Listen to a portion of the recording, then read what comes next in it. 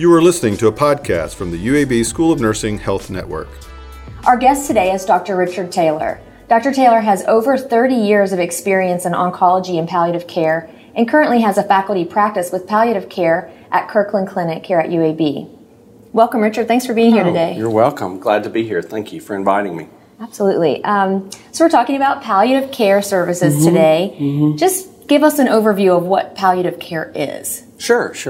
So palliative care is an interdisciplinary care delivery system that really focuses on exquisite symptom management, being preventing, treating, managing the symptoms, and not only for the patient, but also it's family-centered also. So it's patient and family. They come as a unit, whatever the patient defines as their family.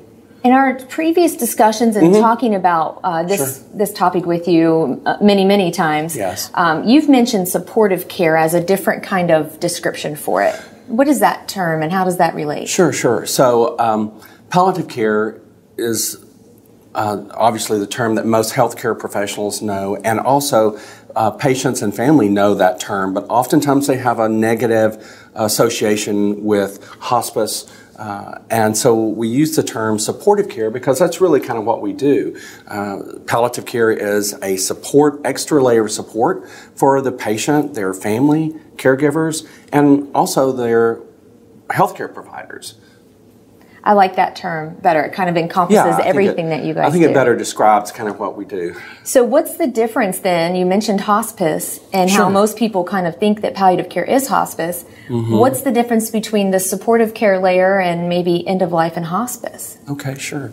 Hospice is, maybe I should say, palliative care is delivered across a continuum. Okay. And it's for any person that has a serious illness.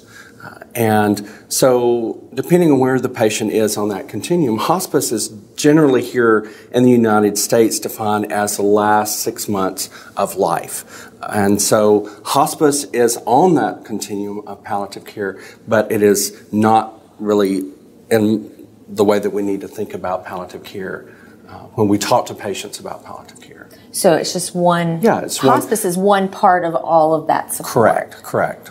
So you could be taking care of a patient that wasn't necessarily at the end of their life. Is that correct? Absolutely.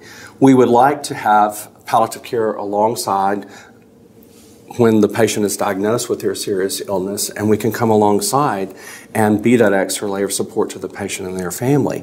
And so from the time of the diagnosis of the serious illness is when we really would like to be involved because we can work with that patient and their family over a period of time, develop a trusting relationship. So when we get to that last 6 months of life or the hospice phase, we have a good working relationship. We can help ease those symptoms over the course of their illness. And what a great support for the family to know you by that point. Yeah, absolutely. So I see the benefit of that for sure. So when you say serious illness, what kinds of things? I mean, cancer comes to mind to me, but what are other kinds of things that we might not think about would qualify for this kind of support system? Sure. So serious illness is defined as anything that has an illness that has a high mortality rate and the patient has symptoms, symptom burden, or affects their quality of life or their functional ability. Okay. Or it affects their family stress levels significantly. So that's kind of the definition of serious illness in our world. Okay. And that involves congestive heart failure, diabetes, ALS. People traditionally think of cancer when they think of palliative care, but it's really any serious illness that could cause symptom burden for either the patient or their family. There's so many disease processes. Oh, absolutely. It never even occurred to me till we talked that those things would qualify. Yes. So what kinds of services would you provide to someone with congestive heart failure or diabetes if you got a hold of them kind of quickly at the beginning of their diagnosis? Sure. A lot of that is meeting the patient where they are is really very key, and we want to know the patient we have the diagnosis, but we want to see the patient behind the diagnosis. We want to know about their physical, social, psychological, and their spiritual aspects of that are related to that particular disease process for them, what symptoms they might have. So we have social workers, we have chaplains, we have physical therapists, massage therapists, depending on what your institution has available. Right. Each team is different. As I said, this is an interdisciplinary care approach. And so each team is different. Some small rural areas may only have a physician and a nurse practitioner as their team, but have resources to tap in. Okay. So psychological counseling services is very important. Financial counseling from social workers, identification of community resources to ease their stress and burden. So it sounds like coordination of care is really important. Absolutely. That's a huge part of what palliative care is all about, is coordination of care. We have patients oftentimes come to us with a primary oncologist, and they may also have a heart problem, and they may also have diabetes. And so each of those teams focus on their particular aspect, but there's no one really kind of coordinating all of those efforts. So that is a role that we also play. I can imagine that is so beneficial to the patient and their family, because I can imagine all of those different appointments would, and just the stress of that. And everybody, not to bash anybody, but everybody's looking at their one particular aspect of that patient. And the palliative care is to look at the patient and their family holistically and pull back and say, okay, what's going on with you from a 30,000 foot and then drilling down. How do nurses even begin to get a patient to you? Sure. So palliative care, the specialty palliative care services, you can, here at UAB, you can self-refer. So if the patient says, hey, I feel the need to have your services, you've described them beautifully and I'd like to have those. So they can self-refer. All other ways to come in is obviously that the primary provider for the patient can call and say, hey, I've got this patient, they're having X, Y, and Z symptoms. How can you help us? We'd like to refer. Also, at different institutions, you'd have to look and see, well, what are the referral patterns? How do they want that to happen in their institution? So, but here it's pretty easy. You can self-refer. I think the nurse would be a great person to refer, or to be maybe have that first discussion with the patient. Do you feel the same way? Absolutely. I think what's really important for us to realize is that all of us in the healthcare, the nurses at the bedside, all of the nurses and other healthcare providers that impact have some contact with the patient, even down to the nursing assistant. All those people are really important because the patient or family may say something to one of those providers that they never say to their physician or their nurse practitioner that's surrounding. And so, hey, we need to refer this patient to palliative care, supportive care, and everybody has a very important role, and I don't want to minimize that. It's really the nurse at the bedside are they're very important and carry a great opportunity to advocate for the patient and their family and say, hey, we've got this awesome service here. What do you think about it? Yeah. And just listening and being present for the patient and being authentic with the patient is very important. It's critical, and that's something that the nurses on the floor or wherever in the clinic can do beautifully. Right. So, in my opinion, after meeting with you and knowing you for several years now, I think everyone should go to palliative care. I think everyone could benefit from these support services. And I know you're really busy, but why don't more people get referred? Or what barriers might a nurse who wants to send a patient, what might he or she face in trying to get a patient to that kind of a team? Well, I think the main barrier is lack of knowledge of really what the services are and how we can integrate into the existing care model that the patient is involved in.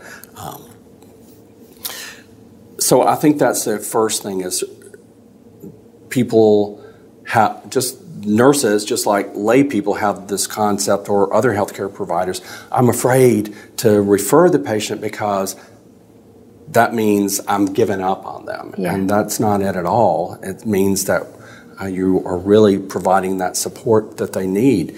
So it's critical that they do that. But barriers, I'm afraid to overstep my bounds. Mm-hmm. I'm afraid that the patient will think that they're dying. I'm afraid that the providers that I'm working with will be upset with me for overstepping my bounds. But I think if you have the knowledge, the understanding of what palliative care is, then all of that stuff kind of dissipates, because everybody, from my experience, really wants the patients to be the center. Everybody's concerned about the patient's well-being that I've worked with. Mm-hmm. So if we can come to that common ground, it kind of takes away some of that other stuff. It's such a true statement, what you just said. It is. I have been afraid myself as the nurse practitioner. I deal with patients all the time that would benefit from this, and yet I myself have not referred very many to I haven't gotten at all. I know. And it's because of that fear when I'm talking, I don't know how to bring it up. Can you tell us how do you get over that awkwardness? What is a phrase that we could use to get that conversation going with the patient who might also be feeling very afraid about their diagnosis? Sure. I think the most important thing is to focus on what are their goals of care? What are the things that are important to you as the patient and the family? And you have some symptoms. I see, Mr. Jones, you're having a lot of shortness of breath today when you came into the clinic, or I saw you in the hospital, you're having a lot of shortness of breath. We have a great team that can help you and me address those symptoms so you can have a better quality of life. But if you know what's important to them, you can use that. So, Mr. Jones, you really want to get to your granddaughter's wedding. It's 3 weeks from here, right? Uh-huh. You told me that earlier. So how can we reach that goal? It's hard for you to get into the church when you're so short of breath, right? So if you approach that, the goals of care and the symptom, and link those two, and we're focused on you and what's important to you and getting you there. I got a great group of people that's going to help us work together on that. So we're not mentioning death and dying. Right. We're not mentioning, you're not doing well. We're not mentioning any of that. We're talking about what are your goals of care and how can I help you? How can we work together? This is a collaboration. That's amazing. I feel like it would go a lot better if I use that phrase. I'm gonna put that away in my mind to use that. So I have a question from the audience. What happens when a patient refuses palliative care, but the family insists on it or thinks it's necessary? I can imagine that helps. That's happens. A good question. Mm-hmm. That happens, and the beauty of palliative care, supportive care, is, as I mentioned earlier, we're family and patient centered. So if the patient doesn't want to come along, then we'll see the family. Because we're helping the family deal with the stress and strain that's related to this serious illness. So we will be glad to see the family separate from the patient. Now, what oftentimes happens, and this is beautiful, the family gets involved and gets to seeing us, and then, patient really, I think I want to go. What are you guys talking about? Yeah. So, it's a beautiful sort of way. Oftentimes, the caregivers and the families are the people that are sitting in the corner of the clinic room, and nobody really communicates and talks to them because it's all focused on the patient. And our focus in palliative care is not that. It's you come as a unit. Mm-hmm. And sometimes the patient may not want to come, but we'll see you. Really? You'll see me? Yeah, we'll see you because you're important to that patient's care and their well-being. Still another great opportunity for a nurse, a clinic Oh, nurse, or absolutely. a hospital nurse to see that family member sitting Absolutely. quietly in the corner Yes, and perhaps and say, approach hey, them. Just, I see that you're stressed, and what's going on with you? It's really communication. It's all about being present for the patient and communicating with the patient. And honestly, I try to approach this from, I'm stepping into someone's sacred space. This is your space, and you're inviting me in to have a conversation. And so it's sacred, and it should be looked at in that way. And oftentimes in a busy clinic, nurses, providers, NPs, and physicians, we're all so busy. And we forget that space is sacred, and you invited me, right? That's so true. Yeah. So can this be done as an inpatient or an outpatient? Is there Yes. a difference of services that you provide in each setting, or? Depending on where you are, what your institution is, palliative care is delivered across all of those areas. Outpatient, inpatient, consult services, etc. So it can be addressed across the whole spectrum of delivery of care. And it can be delivered at any phase of the patient's illness. So it doesn't mean that, you haven't reached this point yet. No, we want to see you across. Do you ever go to the patient's homes? Yes, we do go to patients' homes, and that's a wonderful opportunity to really kind of get a feel of where the patient is and what their environment is, and what are some of the barriers to their receiving the care. And we can address those things there. But we do go to the home. There's some home care agencies that I'll shout out to that actually provide palliative care. So that's their focus. It's not routine home care.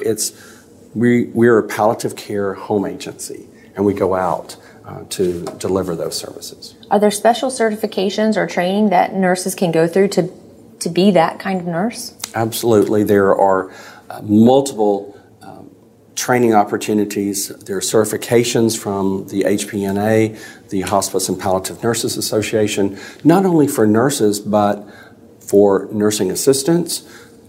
And there are organizations that are specific to the social workers that they can also be certified in palliative care.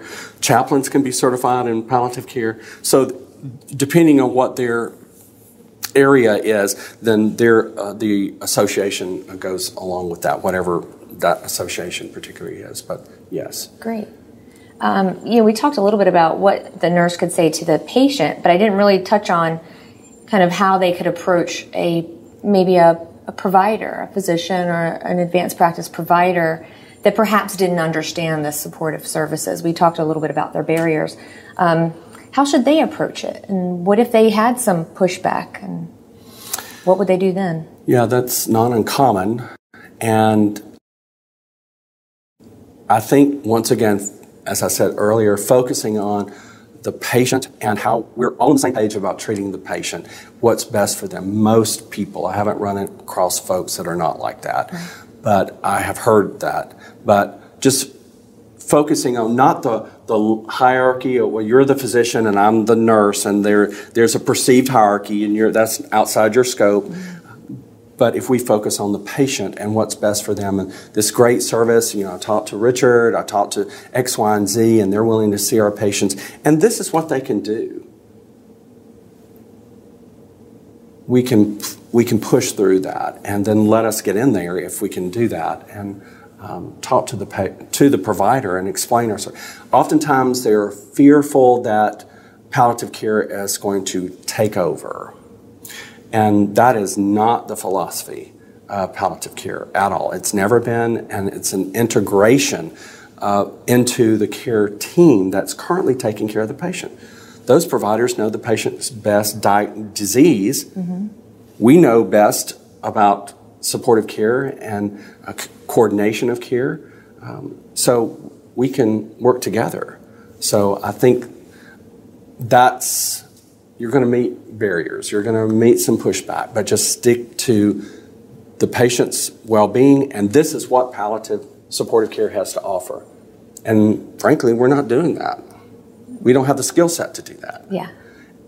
So do you guys, if the patient, say their biggest complaint is pain management, pain control, do you guys take over things like that too? Prescribing pain absolutely, medicine? yes. Because oftentimes the providers that are seeing the patient will get to the point where they say, well, I really don't feel comfortable prescribing anymore, and I don't really know where to go from here. I've done what I can do.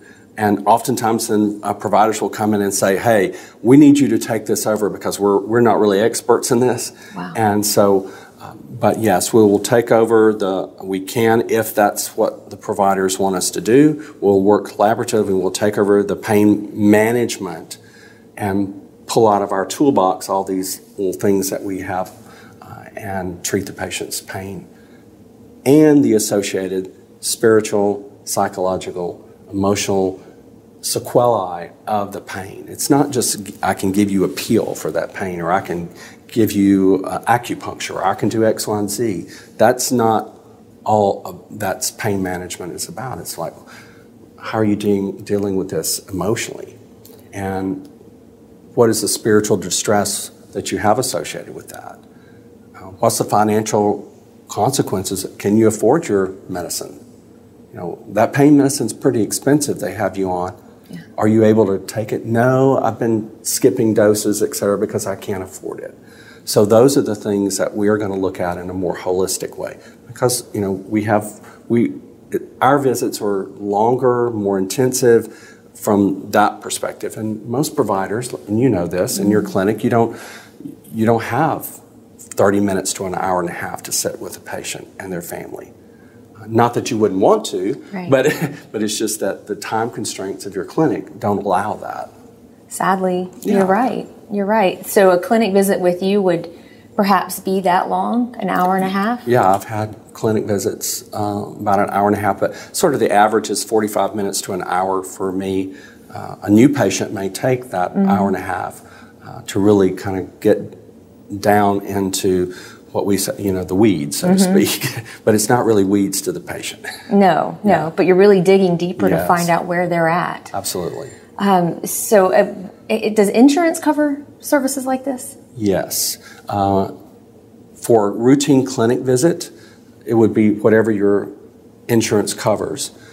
There are disparities between insurance companies covering the clinic visits for some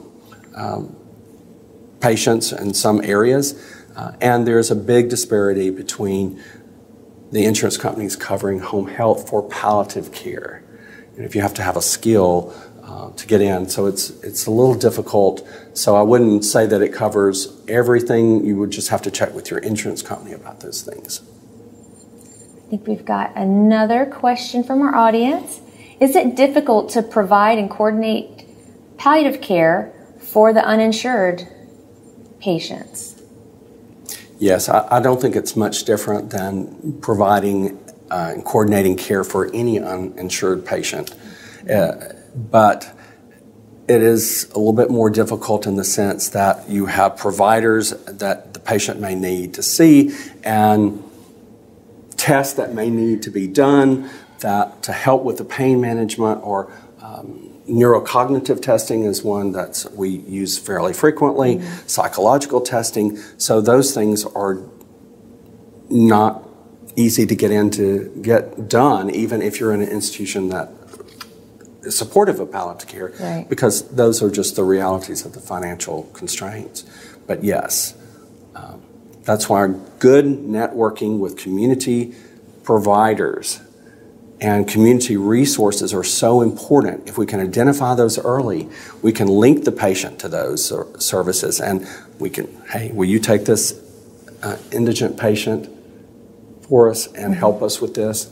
And once again, most providers are focused on, I want to help the patient. Right.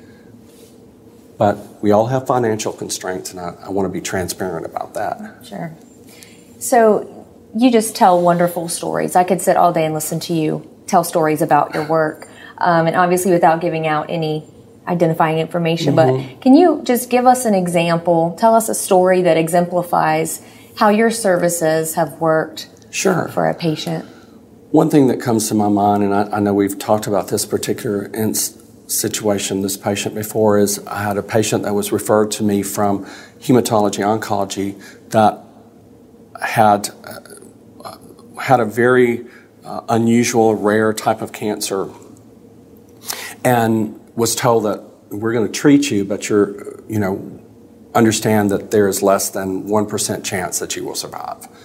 So gladly, the patient did survive, and I saw him 5 years after his treatment. Wow. But the problem was that he had severe peripheral neuropathy related to his treatment.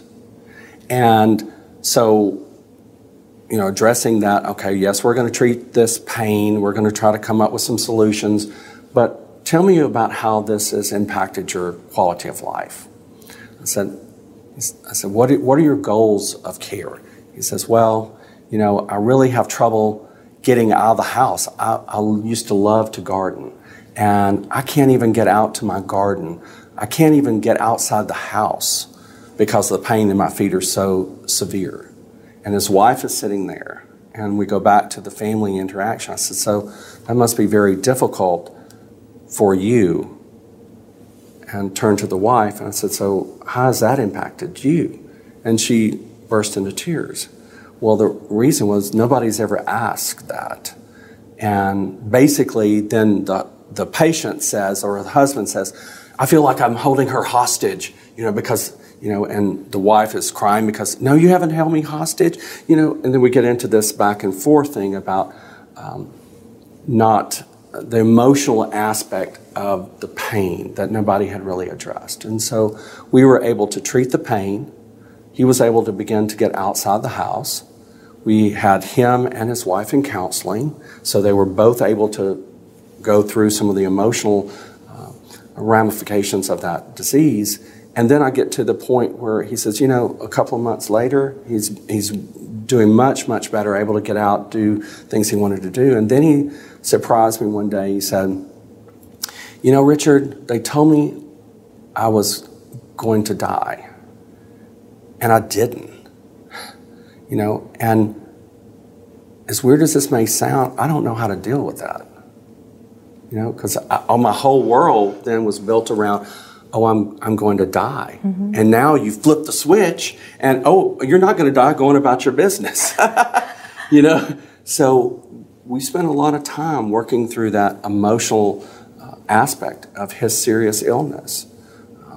And then the fear of, reoccurrence. Mm-hmm. So those are the kind of things, and I know those are not that unusual type of circumstances for us to deal with, to address, and to release the pain and suffering, emotional pain and suffering, and the physical pain and suffering for the patient, but also for the wife, was just very profound. It was, once again, it's a spiritual, you're walking into a spiritual experience. And so that's what is awesome about my job. It is. But any of us can offer that to our patients, and it's so important to try to push through all the barriers, all the stuff that interferes with us doing the right thing, and just do that. It's amazing. We have about just a couple minutes left. So what resources are available for nurses and even patients and patient families that could help them learn more about this type of service? Well, certainly there are national websites, and I think I've given you guys some of those to put on so people can link to that. The hospice HPNA, the Hospice and Palliative Care Nurses Association, is a great resource. They have a lot of educational materials. CAPC is another one that you can go on to and look. And they have programs, they have educational materials for not only for the nursing staff or the physicians, but also for patients. Also, the American Cancer Society has booklets and information, or even the Heart Failure Association. So depending on whatever the disease process is or the serious illness, you can go onto their national web pages and look and put in palliative care or supportive care, and they will have those information booklets that you can not only use for staff education, but also to give to the patient and the family, help them understand, to get past that barrier. Oh my gosh, you referred me to hospice, am I dying? Right. That's not it. So. Okay, great. So we're about to wrap it up. What do you want people to know? What do you want to leave our audience with today about supportive care? If you could pass along any little nuggets. I think the thing that I mentioned last time is that we don't take away hope from patients, and that's a barrier that people actually think that but we actually give hope to manage symptoms. When I hear people say, providers say, there's nothing else we can do for you, that is the worst thing to hear, because there's always something we can do to manage symptoms, to whether that be emotional, spiritual, or psychological symptoms. We can help. We can provide that hope, because patients feel hopeless and helpless.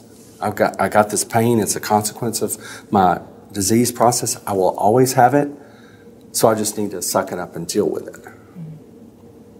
And that's a terrible emotional and spiritual burden to carry. So we, as a specialty, can provide hope and resolution of that suffering.